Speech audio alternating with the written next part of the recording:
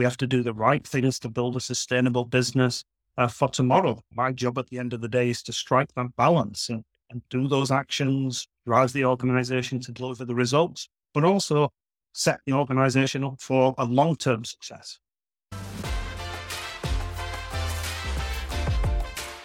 A key component of the modern world economy, the chemical industry delivers products and innovations to enhance everyday life. It is also an industry in transformation, where chemical executives and workers are delivering growth and industry-changing advancements while responding to pressures from investors, regulators, and public opinion. Discover how leading companies are approaching these challenges here on The Chemical Show. Join Victoria Meyer, president of Progressio Global and host of The Chemical Show, as she speaks with executives across the industry and learns how they are leading their companies to grow, transform, and push industry boundaries on all frontiers. Here's your host, Victoria Meyer. Hi, this is Victoria Meyer. Welcome back to The Chemical Show. Today, I am speaking with Paul Whittleston, who is the president of Advanced Materials and Catalysts at Ecovyst. Paul is a native of the UK, which you'll hear when we start chatting, and yet has spent almost half of his life and a big part of his career living outside the country, a lot of his time here in the US, which is where he's based currently in Philadelphia. Paul's got a lot of great experience across the chemical industry and leading companies, including SIBA, BASF, SI Group, and then most recently Ecovyst. And we're going to be talking about Ecovyst and about Paul's career and some other great things. So, Paul, welcome to The Chemical Show. Sonia, it's to meet with you, and thank you for having me on today. Really glad to have you with us today. So let's just get started by some of your background and your origin story. What got you interested in chemistry, and what's ultimately led you to where you are today? So you introduced myself with a native from the United Kingdom, and as part of that, I was born and raised in a place called Bradford. And one of the major employers in the Bradford area back then was a chemical company called Allied Colloids. And for myself, I actually lived about a 5-minute walk from the Allied Colloids production site. So I was growing up in an area with the shadow of a chemical production site there. You talk to the neighbors, they worked at the production site. You talk to family members, cousins, distant things, and they worked at the production site. So it was always interesting to me. At school, I studied chemistry. I was quite good at the sciences. Maybe I wasn't the best at maths and English. And one of the people that inspired me, the chemistry teacher called Mr. Alex Denton. He actually left the school and went to work for Allied Colloids in the training and development department. And I got to the grand age of 18 and looking to say, what do I do? And I managed to keep in touch and reach out and said, look, Allied Colloids hire people and you basically work 4 days a week and go to university one day. I thought, wow, that sounds good. I earn money and I get an education. So I went through that process, tried to get a job there, they didn't want me. There was no job. There was no opportunity. I'm about to go to university to study food science. And all of a sudden, a couple of weeks before, I get a telephone call that says, hey, there's an opportunity for you. The rest, as they say, is history. That's pretty cool. And those are unique. I know I have some former colleagues in the UK who also started similarly different companies in kind of this apprenticeship combination, working and going to school program, which seems like a really great way to bring people into the industry and into these companies. Yeah, without a doubt. So the benefit of getting that work experience and actually learning how to do the job, but then at the same time at university and learning the theory. So you take the theory and apply it in reality there and then. Don't get me wrong, you miss out on the student lifestyle. People of my age, my friends were out in bars enjoying themselves. My Friday night was spent doing assignments. The benefit of that, 4 years later, you have a degree and you have a job. That's pretty amazing. Yeah. And then you've really navigated a career in a lot of great companies. What helped you progress on that career path? What was key in making those decisions as you navigated your way up in your career as well as across different companies? To start off, you're a young 18-year-old. What motivates you, let's be honest, is the money. I had people that were going on holidays, they had the nice clothes, they had the nice cars, and I'd like some of that. But if you're a student and you don't have that, different priorities. For me, it's a case of, okay, what do people want? They like people that get things done. Mm. Okay. Can be one of those people that get things done. They like people that pass exams and do well. Okay. I can be one of those people that pass exams and get things done and do well. So all that comes together and it's, okay, this is quite good. Earning money, getting education, I'm learning new things. It's where, for me, then the first sort of person that guided me came along, and that was a HR director called Rob Swales. He was at the site and he went, look, doing really well. I've done a degree, I've done a master's. We think you can do some more. They put me on an MBA course, part-time MBA that the company sponsored, and that really opened my eyes. As I went through that process of learning different functions, different departments, how they all work together, the company was absolutely wonderful. They came in and said, look, let's give you some different opportunities. And they started to move me into different projects, into different parts of the company. All that continued over time to, hey, there's an assignment overseas. Would you like to go? Where? Singapore. Where's Singapore? Type of thing. You're looking on the map. Oh, it's this place over there. Trying to find it. Yes, exactly. Tiny dot somewhere over there. It's okay. So yeah, let's jump on a plane and go. And I think this has been a theme of my career as I look through it is know what you want and what you're prepared to give to get what you want. Companies have created opportunities for you. They've created opportunities for me. The USA, Michigan, New Jersey, Philadelphia, the UK, all these different places, but someone has to say, yes, I'm prepared to do it. So I had this mindset of, hey, I want to lead a business. I met the CEO. I like the CEO. I want his job. I want to grow and be that person. What do I need to do to get there? I need international experience. I need different business experience. I need different function experience. Okay, but let's do it. Let's do it now. And I think that attitude of let's do it now, let's try it has really served me well. Yeah, it sounds like it. I think that's really great. And I think one of the things that strikes me is you've clearly navigated that successfully. And we often hear about, we're going to point out the millennials, is that they want the next thing. They want it now, as opposed to being measured in delivery. How would you say this? You work with a lot of people across your business. How do you compare that in terms of the wanting the next thing, which is really critical as you're driving towards success, is having that ambition and driving and wanting that next thing, and yet being a bit measured in terms of how you're supporting the company, how you're maybe in some ways being patient or impatient, wanting that next thing. The patience and the impatience, that's a personality trait that people typically through experience learn how to manage and balance. There's certainly generations coming in the workforce where perhaps there's a little mindset of this should happen for me and I've done this work, I've done this, so I should be the one that gets it. But then there's the reality of how do you work with people? How do you find your mentors? How do you find the people that support you? How do you work with those people to develop a career path for you? How do you also then take your own desires and wishes and communicate them to the management, but then also follow through? For example, it's great that if someone says, I want this, but then the opportunity to move from, I'll pick an example, New Jersey to Michigan comes, and the first thing is, it's Michigan, it's cold, I don't want to go to Michigan. Okay, you've said you want it and you want to go for it. And I think that's, again, the mindset people need. Yeah. And look, at the end of the day, we were all your wants. We all have certain priorities, certain desires. It's a case of what's most important for you. For someone, maybe the most important thing to stay with their friends, be in that community. That's the life that they want. For someone else, it may be, I do want to be a CEO or a president of a company, and I'm prepared to compromise. Yeah. Sometimes we have to coach and mentor and help people get to that point because someone coached and mentored and helped us get to that point. Yeah, I think that's right.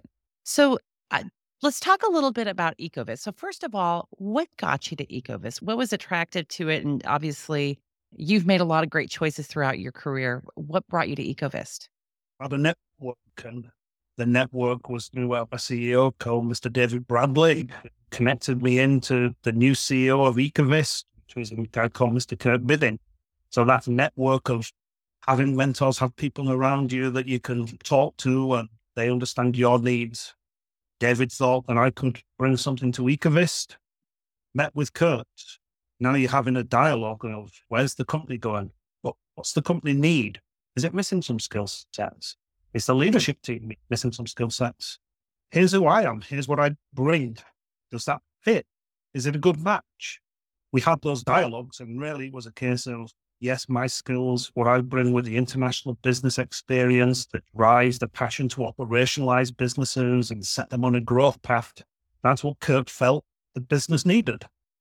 A lot of validation work, a lot of Kirk check-in, me check-in, the executive team check-in. But once you've gone through those checks and gone, yeah, there's a fit, the rest is very easy to make happen. And I'm really happy that I've just been here just over a year and not regretted one tiny little bit of a decision. It's wonderful. Awesome. Tell us a little bit about Ecovyst, because not everybody might be familiar with it. So, who is Ecovyst and what do you guys do? Sure, Victoria. I can give a little bit of history about Ecovyst and we are today. So many of your listeners have heard of the name of PQ Chemicals. That's part of our legacy. A number of years ago, that business was split up. One part of the business became known as Ecovyst. It was listed on the New York Stock Exchange. That business today has two strong legs that we stand on. One is called Ecoservices. It's called Advanced Materials and Catalysts. Ecoservices is a leading supplier of sulfuric acid for refinery, industrial, and mining markets. Key aspect of our service is the reprocessing of spent sulfuric acid into fresh acid, and with that we avoid deep welling and create a circular economy for the acid. Ecoservices is also into processing organic waste streams that prevent waste being landfilled or deep well, and also as a catalyst activation business called Chem32. Part of the business that I lead today is called Advanced Materials and Catalysts. We're a global supplier of wealth advanced materials and catalysts. We focus on the unique properties of silica and zeolites. A strong part of our focus is developing and commercializing unique solutions for our customers. That's where we take the advanced material nature of a zeolite and a silica, or we can use the catalytic nature of a zeolite or a silica to create those solutions. Those solutions are then used in industries such as polyethylene, emission control, hydrocracking, renewable fuels production, advanced recycling, and we also have many unique customer applications. Some of the latest ones being carbon capture and enzyme immobilization for biocatalysis. It's an exciting time to be part of that team today. That's great. So across the chemical industry, we obviously use a lot of catalysts. Where do we typically see your products and your customers? One of our key routes to market is through what we call the licensors. So these are companies that go and develop a process. That process could be a polyethylene process, or it could be a green renewable process that they've developed. And they want to work with a catalyst producer to develop a catalyst specific to them, unique to them. So we would work with them. They would obviously go out there, build or license the building of plants. Sometimes they retain the catalyst sales and we sell from them. Sometimes they don't, and we sell to the end producer. So in polyethylene, you could sell, for example, to a SABIC or an ExxonMobil, or you could sell through a Dow Univation who may want to manage the sale. We also then sell into refineries. Through Zeolist, we would sell our hydrocracking catalyst direct to a refinery, a Chevron Phillips or a Shell refinery or an ExxonMobil refinery that want to do a change out. But we also then do a lot of custom catalyst, where we'd look to say someone's got a problem and they think that a catalytic solution could help. There we work in partnership with them, and where we really differentiate ourselves is that ability to go from a lab to a pilot to a full-scale production, all with speed in partnership to develop that custom catalyst. That's where we see our very much a sweet spot for us. So a good example for that could be working with companies that are in alcohol to jet type development. So everyone's trying to convert alcohols into jet fuels. To do that, you need a catalyst. So who do they come and work with? A company like us that can make catalysts based off silicas or based off zeolites and know that industry. Yeah, makes sense. And obviously currently that's a pretty big focus from a sustainability and really the future of chemicals and fuels. So what role does sustainability play in Ecovyst business strategy? Sustainability has been in our DNA for a long time. So you get into sustainability topics of how do you drive energy efficiency, or how do you just do the basic blocking and tackling. We've been doing that for a long time. What's changed is we now talk about it a lot more. We now celebrate it a lot more. So if you go back a couple of years, in 2021, we created a senior executive level position that was focused on sustainability. In 2023, we made a director level position that was very much dedicated to sustainability. Some of the changes that we've done is let's come out with some sustainability awards where we recognize what our production sites or what our businesses have actually done. An example of that is we developed a catalyst to make biobutadiene, natural feedstocks. That one's in the public domain that we worked with different companies. And for that, we recognize the performance of that team. Now, it's a little bit deeper and broader than that when we think about it, because now you get into product development. And an interesting little fact, about 70% of our new product revenue actually would be classified as sustainability driven. For example, dewaxing. We all think biodiesel and renewable fuels, wonderful, absolutely the right thing to do. If you were to put this in an engine without going through the chemical processes and the temperatures get as cold as what they are doing today, those engines won't start. It will gel and block. So you use a dewaxing process. That dewaxing process takes those long hydrocarbons and breaks them down into smaller ones. How does it do that? It uses a catalyst based off zeolites. So there's a great example of how we are enabling a sustainable industry to develop by using our technology capabilities. When we get into the world of polyethylene, this is pretty exciting for us. Today, we manufacture catalysts and catalyst support that are critical enablers to convert ethylene to polyethylene. We tailor the catalyst to the customer's specific process in the desired end application. Without our catalyst, many of the items that we use every day in life would not be possible. For example, pipes in our homes used to move materials, packaging to transport and store liquids such as milk, and plastic films used to protect food from air and contamination. But the world has limited resources, and polyethylene by its nature doesn't easily biodegrade. As such, recycling is definitely the right thing to do and something that we fully support. What is challenging is how to recycle plastic waste cost effectively versus using virgin polyethylene.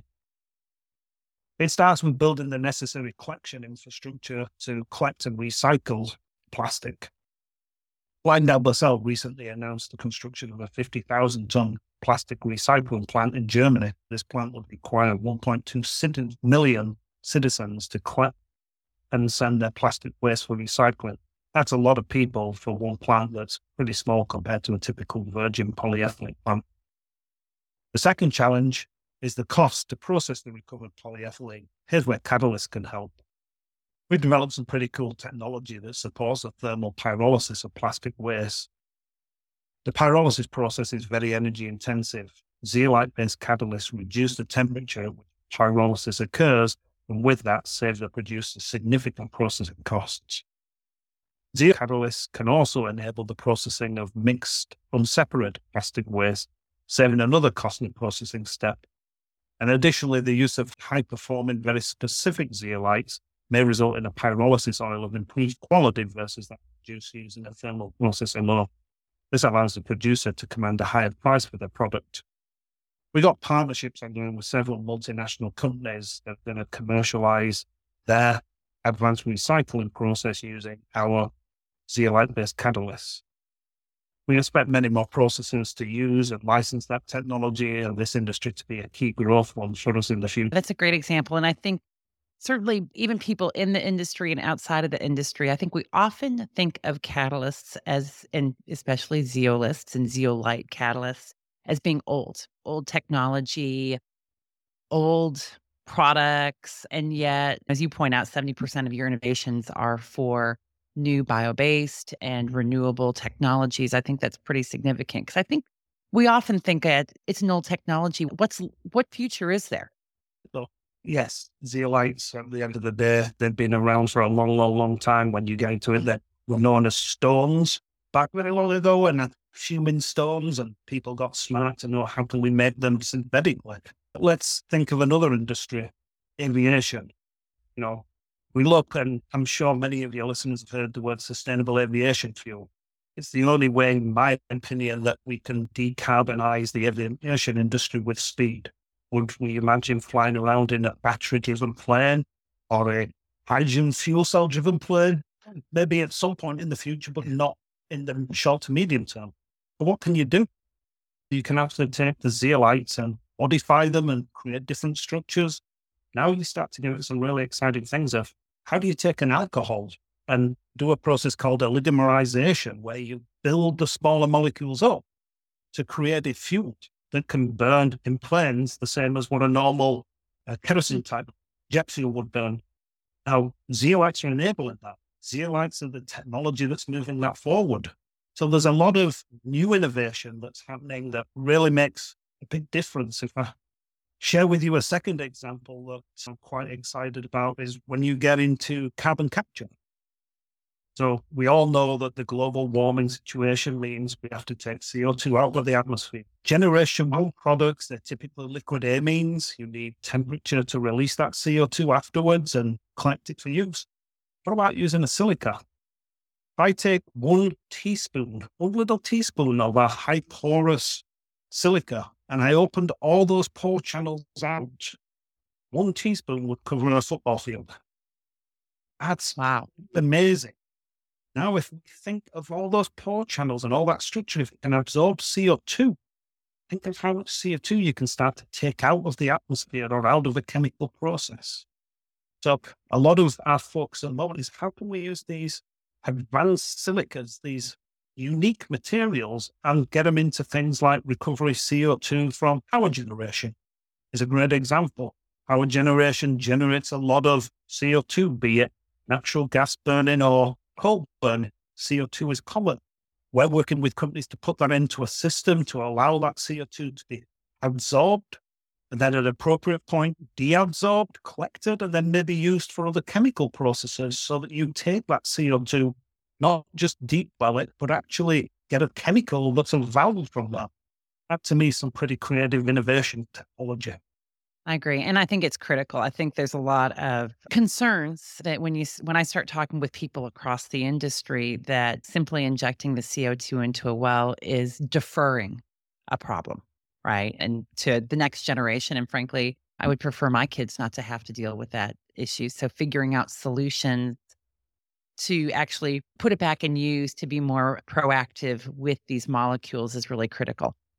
Yeah. And there's some exciting projects. They all take time and effort. And we have the short-term needs. We've still got to deliver results and still got to deliver value for our shareholders today. And we have to do the right things to build a sustainable business for tomorrow. My job at the end of the day is to strike that balance and do those actions, drive the organization to deliver the results, but also set the organization up for a long-term success. Yeah, absolutely. So you've recently hosted an investor conference where you announced the name change of your business from Catalyst Technologies to Advanced Materials and Catalysts, AM&C. Can you explain the rationale? As we looked, we have a catalyst heart. We've been in catalyst production, as you described. Catalysts have been around for many years. So that's deeply ingrained in us. But when I've also started to look at the portfolio, when we came together as a team and started to say, what can we use our materials for? We started to look and say, it's not just the catalytic benefit that we're using them for. The example that we've just talked about of CO2 and absorbing CO2, that's not a catalyst, it's an absorbent. We can also do things like metals. If we want to take certain metals out of certain waste streams, advanced silicas, very good at that. We can also look at how do we mobilize different things on an advanced silica. Then we can start to get into zeolites and how they purify water and how you can do different things with zeolites, not just the catalyst. So when you think about it, that's not a catalyst, that's an advanced material. So it was a natural outcome of those dialogues to say, really, yes, we're catalysts, that's right. But we also have this advanced material science capability, this deep technology capability. So advanced materials and catalysts, I use the phrase, if it looks like a fish, smells like a fish, and tastes like a fish, probably is a fish. And I think that name, advanced materials and catalysts, exactly describes what we are. Yeah, absolutely. And I'm certain your investors appreciate that. What about your customers? Has this been Has it helped you in developing different relationships or deeper relationships with your customers? Are they more open to what you bring to the table? Yeah, I spend a lot of time obviously visiting customers. And maybe I go in and start the discussion talking about polyethylene. And after the first half an hour, we're talking about sustainable aviation fuel. And then the second half an hour, we're talking about plastic circularity. And then we finish off with carbon capture. And the customers look and go, wow, Yeah. how is this? Basically, it's that we need to educate the name. We need to educate our brands. People still obviously hear the old name PQ that's been out there. And you're like, is this PQ? No, this isn't PQ. PQ was separated. That's a different company. This is Ecovyst, as we've described. PQ took the chemicals. Ecovyst is where we are with our acid business and advanced materials and catalyst business. We have to do a lot of education.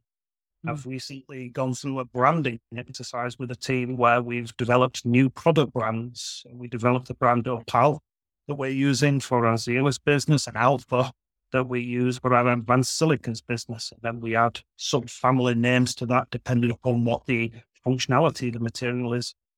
Yeah. Why did we do that? Because big companies know us, but in some of these new areas, they don't know us. So we need to step up our marketing activities. We're getting a lot more active on social media. You can find us more on LinkedIn. You can find the press releases where we're talking about things. You can go to our investor relations page and learn a bit more for us. So we're having to do some education to make sure we are known and we're selected as a partner of choice for these companies that are emerging. Yeah, I think that's a great point. In fact, emerging companies are really what's driving a lot of the technology advancement in the industry. And if you want to be at the heart of that technology advancement and really supporting it and being a partner for it, you have to be recognizable and appealing to those new companies. My company's success is driven by someone else's success. I can develop the best catalysts in the world and the team can go out there and do all the best things in the world. But at the end of the day, if that customer isn't successful licensing and building their business model, I get nothing. So it starts with that dialogue of what's the problem? What is it that you're trying to achieve? What is it that you need? A good example recently, biocatalysis. So there's an awful lot of that's gone on over the last 5 years, maybe, when it comes into how do you modify enzymes? So how can you change the genomes and the sequence so that the enzyme can basically take in a material and give out a different material that has more value? That's great. It's wonderful technology because enzymes, they don't need high temperatures and pressures. They tend to be ambient. They tend to have okay EHS profiles. They don't have heavy metals and toxic metals in there. And they tend to be fairly renewable. You can use them many times. One of the limitations is how do you store an enzyme on a solid substrate and then transport it? How do you keep it in place so that it's not separation every time? Well, there you could use an advanced silicons. So we could actually work with a company that's looked and said, hey, I've got an idea of how I can use this enzyme. I want to convert synthetic sugars into some sort of sweeteners, but I need a way of getting my enzyme to be accessible. Okay, let's see how we can modify our silica. Let's see what we can do to that structure that allows that to happen. Wow, we've gone from a situation where we started a project 7-8 months ago, where we've just made the first commercial sales. You don't typically see that in the catalyst and development world. It typically takes years. So there's some pretty exciting things that are going on with new companies that are starting up. Yeah, that is super exciting. And we started talking about this a little bit, just striking this balance between profitable growth today and then growth 3 to 5 years out. Because let's be honest, you've just given us an example where you got to a commercial sale within 7 or 8 months, and we know that's rare. Maybe not rare, but it's not as common as perhaps we would like it to be. How do you strike that balance for the business between delivering what you need to deliver today to meet your cash flow needs, your business needs, your shareholder needs, and the future, and then balancing it with what the future of the company is? You're right. It's not easy. We have to look at different business models. So for Ecovyst and advanced materials and catalysts, we segment our different markets. For example, we have some markets that we'd call industrial. Polyethylene would be a market or an application that would fit under that. There we're looking at growth, still very impressive growth when we look. We're outpacing the market growth by a factor of 2. But we have to work differently. We have to work on how do we develop incremental applications that help our customers be successful. We have to look at those customers that are likely to be winners in the market. For example, polyethylene, typically they're North America or Middle East based, where the feedstocks are the cheapest. And we have to partner with them the right way. And then we have to expand our capacity. And as we expand our capacity and they expand their capacity, we grow that business. That generates cash, which is pretty important, and generates profit, which is pretty important. Now, if you take that cash and that profit and use it to say, how do I invest in my emerging markets? So I've given those examples of biocatalysis, carbon capture. Maybe we'll talk a bit about advanced recycling in a minute. Those are emerging markets where we're having to spend time and effort and hire resources that bring the competencies and skills that are needed. For example, I like the word fast teams, focused acceleration of strategic targets. Would I do that in my industrial area? No, because there I'm more focused on tech service. I'm more focused on delivering reliability. I'm more focused on quality. Would I do that in the new business area? Yeah, because there I'm looking at how do I understand the market trends, the unmet needs? How do I work with these startup companies? How do I find these startup companies? It's a different skill set and a different priority that we have to give, because at the end of the day, it's a longer term development cycle that we go through for those new businesses. So KPIs are different. For example, we might look at innovation pipeline and we might look at the speed through stage gate. So at the end of the day, you end up managing maybe different parts of the organizations differently. And for me, it means that I just have to allocate my time appropriately and say, today I'm focused more on new business development. Tomorrow I'm focused more on my industrial businesses. Both get time, but I have to change maybe how I approach it. I like the analogy of a mentor that they gave me once. She said, look, you have to decide what clothes you're wearing when you go into a meeting. Are you putting on the shirt and tie because you're going into the boardroom and you're going to be formal and proper and go through all the details? Or are you putting on your favorite jeans and a pair of sneakers and being more casual because you're trying to have a discussion? So depending upon that business need, I try and decide what clothes am I wearing, and therefore what behaviors should I display. And I think that's the best way to manage those. Yeah, absolutely. And that's maybe a good segue into talking about talent, right? So the war for talent is as strong as ever, right? So we've seen across the industry just a challenge, not just the chemical industry. It seems like all industries are really struggling to get the resources that they need. And it strikes me that kind of two things. Number one, as a chemical company and a catalyst company, which we've already referenced, a lot of people see as being a little bit old school. It's harder to attract talent, or it can be harder to attract talent. And then Ecovyst is not a household name. And as a mid-sized company, finding the right talents can be challenging. How are you tackling that?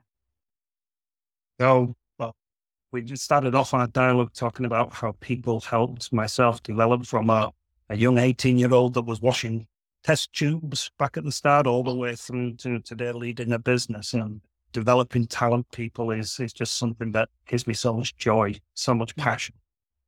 It's also one that causes probably this most grey hair this time. Which I don't think for the very reason that you've just said. Finding, onboarding, retaining is so difficult.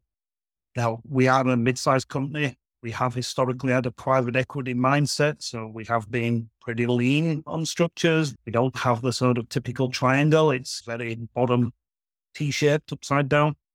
I acknowledge that. It's not something that I can change overnight. So when we typically interview, we look for certain people that have certain characteristics. So we say, look, at the end of the day, we offer lots of challenge. We offer lots of opportunities, but tend to attract people that have a broader skill base rather than a depth base. And there's a reason for that. It's because people pick up different projects, different things. They can't go to an expert for everything. But we can help those people develop this way. We can give them the tools, the exposure, the training to grow that way. Some people want that. Not everybody wants to be a deep scientist. Not everybody wants to be the CEO. So how do we openly talk about that with people? Secondly, during the interview process, you spend a lot more time talking about culture. Culture basically is everything. We say, look, here In our environment, we have a bias for action, a lot of willingness to try to take risks. We've got a commitment to learn. We have a culture where we're a little bit chaotic, a little bit hectic, but very enjoyable, very rewarding. Is that the type of environment that you're successful in? And if it's not, don't come to us. Let's be honest up front. If it is, let's continue the dialogue. And that dialogue then involves meeting different stakeholders, networking with those stakeholders, understanding, again, more about the company. Then I'd say the second step is really about onboarding. Once you've got a person that says, this is for me, I want to come and join you, great, come and join us. Then let them go off by themselves and flap around, no support. We have a very structured onboarding process and very structured way of working together. Lots of check-ins, probably too many check-ins, to make sure we're helping that person come in to the company and saying, yeah, I'm actually being successful. And yeah, I like it. I'm winning here. Once we get to that stage, it's then about culture and letting people embrace the culture and grow in the culture. A lot of games, we do a lot more work on advertising ourselves and going through LinkedIn so we can get people to just know us a little bit more. But really for us, it's about finding the right person that fits in with who we are and what we can offer. Yeah, makes sense. So you've been in the industry for 30 plus years, and I have obviously had a lot of guidance and mentorship and variety as you've progressed through your career. What are your tips? What do you recommend to people that are entering a career in chemicals today? If you're entering chemicals, good choice. That's where you should come. It's an industry where you can have an amazing career. You can do so much. Just look at me. Guy from Bradford, lived in Singapore, lived in New York, lived in Michigan, lived in Philly, all these different places. Who'd have thought that all those years ago? So do it. Now more on the, some tips and some things. Certainly on the top of my list is know what you want and what you're prepared to give to get what you want. Companies can make things happen, but what they can't actually do is say whether you're prepared to do it. And that's just not you, it's you and your partner, you and your wife, you and your husband, you and your family. Have that dialogue. Then be clear, be honest, be open, and make sure everybody wants to do better and is prepared. Then when the opportunity comes along, the answer is yes, and when can we go? The second thing that I'd certainly highlight is build resiliency. So the resiliency is really, really important. Don't fear change, embrace it. What goes wrong? What's the worst possible thing that happens if you make a bad decision? You suck something up for a few years, you say, I don't like this, I'm going to take the learnings, I'm going to put up with it. You then say, hey, not going to do that again. I'm going to go do something different. I'm going to learn from it and move on. Go back to point one. What are you prepared to do to get what you want? And then finally, I'd stress about the mentors. Find good mentors. I love this phrase, steal and recycle with pride. People have gone through things in life and they'll share that wisdom, that advice with you. They're not bothered that you take it and use it, but they want someone to listen to them, to learn, and to come back and give feedback and talk to them, show them that you've taken that learning and done something with it. And those mentors that are out there, so many I can be thankful for and really appreciative of how they've helped me develop. Yeah, that's awesome. And I really like the approach of what's the worst thing that's going to happen. That was something I learned very early on from my parents when I faced some career changes and you're trying to figure out where you're going to go. What's the worst thing that's going to happen? Oh, and when you start dialing it back, you're like, oh yeah, it's okay. I can take this chance. Yeah, exactly. So it's great. You can take that chance. Again, everyone's in different situations, Victoria, in life. Everybody's got different needs, and a chance for you could be someone else could say it's so extreme they could never possibly do it. But that's okay. Know what you want to get where you want to go. And as long as you're clear on that, then the chances are okay. You'll adjust. That's right. That's right. That's awesome. This has been really great. I've enjoyed speaking with you and learning more about you and about Ecovyst. If people want to learn more about you or connect with you or Ecovyst and ANMC, how can they do that? So there's a lot more going on in LinkedIn today. So we spent a lot of time and effort upgrading our efforts there. Like some of our posts, read some of the posts. You can learn an awful lot about a company if you go to their investor page on their website and see things that we've presented to the industry. And from that go, yeah, this is something that I want to learn more about. If you want to learn more, reach out. My details are on LinkedIn. Send me a message. happy to jump on a call for 10, 15 minutes, talk to you for a bit. If you really know this is serious for me, then we could arrange some dialogue with other people. And at the end of the day, we want people to understand who we are and our brand and find people that want to work with us for the future. Awesome. Thank you. Thanks, Paul, for joining. This has been great to speak with you today. Appreciate the opportunity and stay safe and Tori. Absolutely. And thank you, everyone, for listening. Keep listening, keep following, keep sharing, and we will talk with you again soon. We've come to the end of today's podcast. We hope you enjoyed your time with us and want to learn more. Simply visit thechemicalshow.com for additional information and helpful resources. Join us again next time here on The Chemical Show with Victoria Meyer.